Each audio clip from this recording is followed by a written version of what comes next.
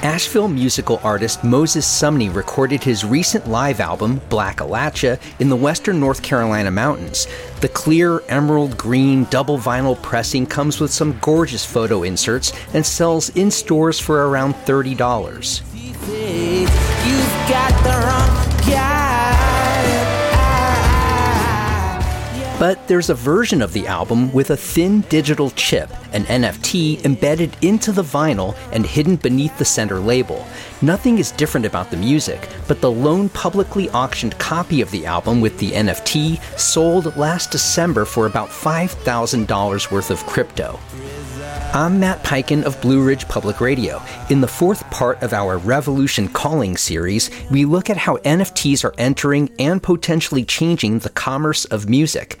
It's easy to see how NFTs could soon disrupt the concert ticketing industry. More on that in just a bit. But much like we're seeing in the visual arts, NFTs are empowering musical artists to customize and package content for fans with money to spend.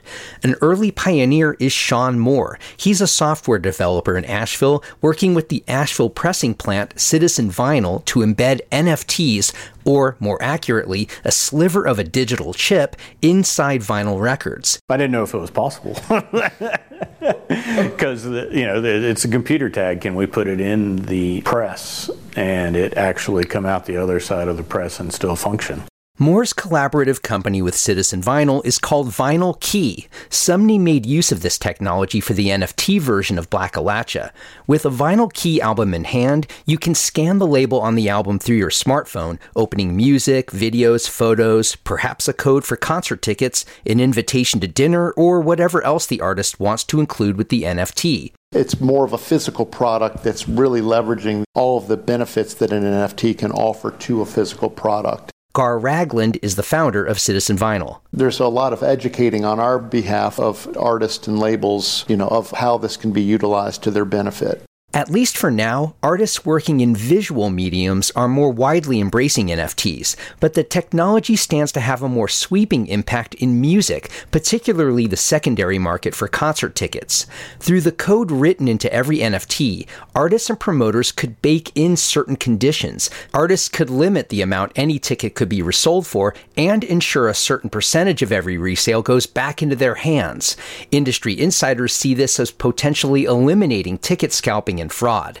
Here's Justin Green, a guest on a podcast called The Joe Roberts Show, talking about just this. It's dramatically going to disintermediate Ticketmaster and these other predatory companies that are just charging fees because they can. And it's really going to show that every unique asset, you might as well make it an NFT and take advantage of the infrastructure that we're building in the blockchain world. Along with the ticket, artists could also throw in access to photos or video captured during the concert, giving audiences exclusive keepsakes. Vinyl Key is an early forerunner in a growing field of artists and entrepreneurs exploring ways to bring NFT technologies to music. The most popular platforms use the Ethereum cryptocurrency, where the fees right now are too high for most artists at a local level to justify the expense.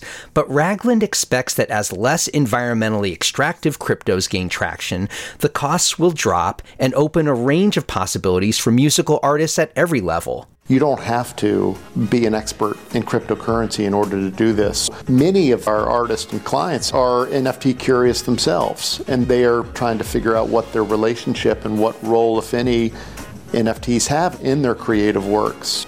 We're hopeful that this is a homegrown new product that's going to potentially disrupt the music industry at some point, or if not disrupt it, will sort of enhance it. Ragland said Citizen Vinyl is working with artists to produce up to a dozen Vinyl Key releases over the coming year. I'm Matt Peiken, BPR News.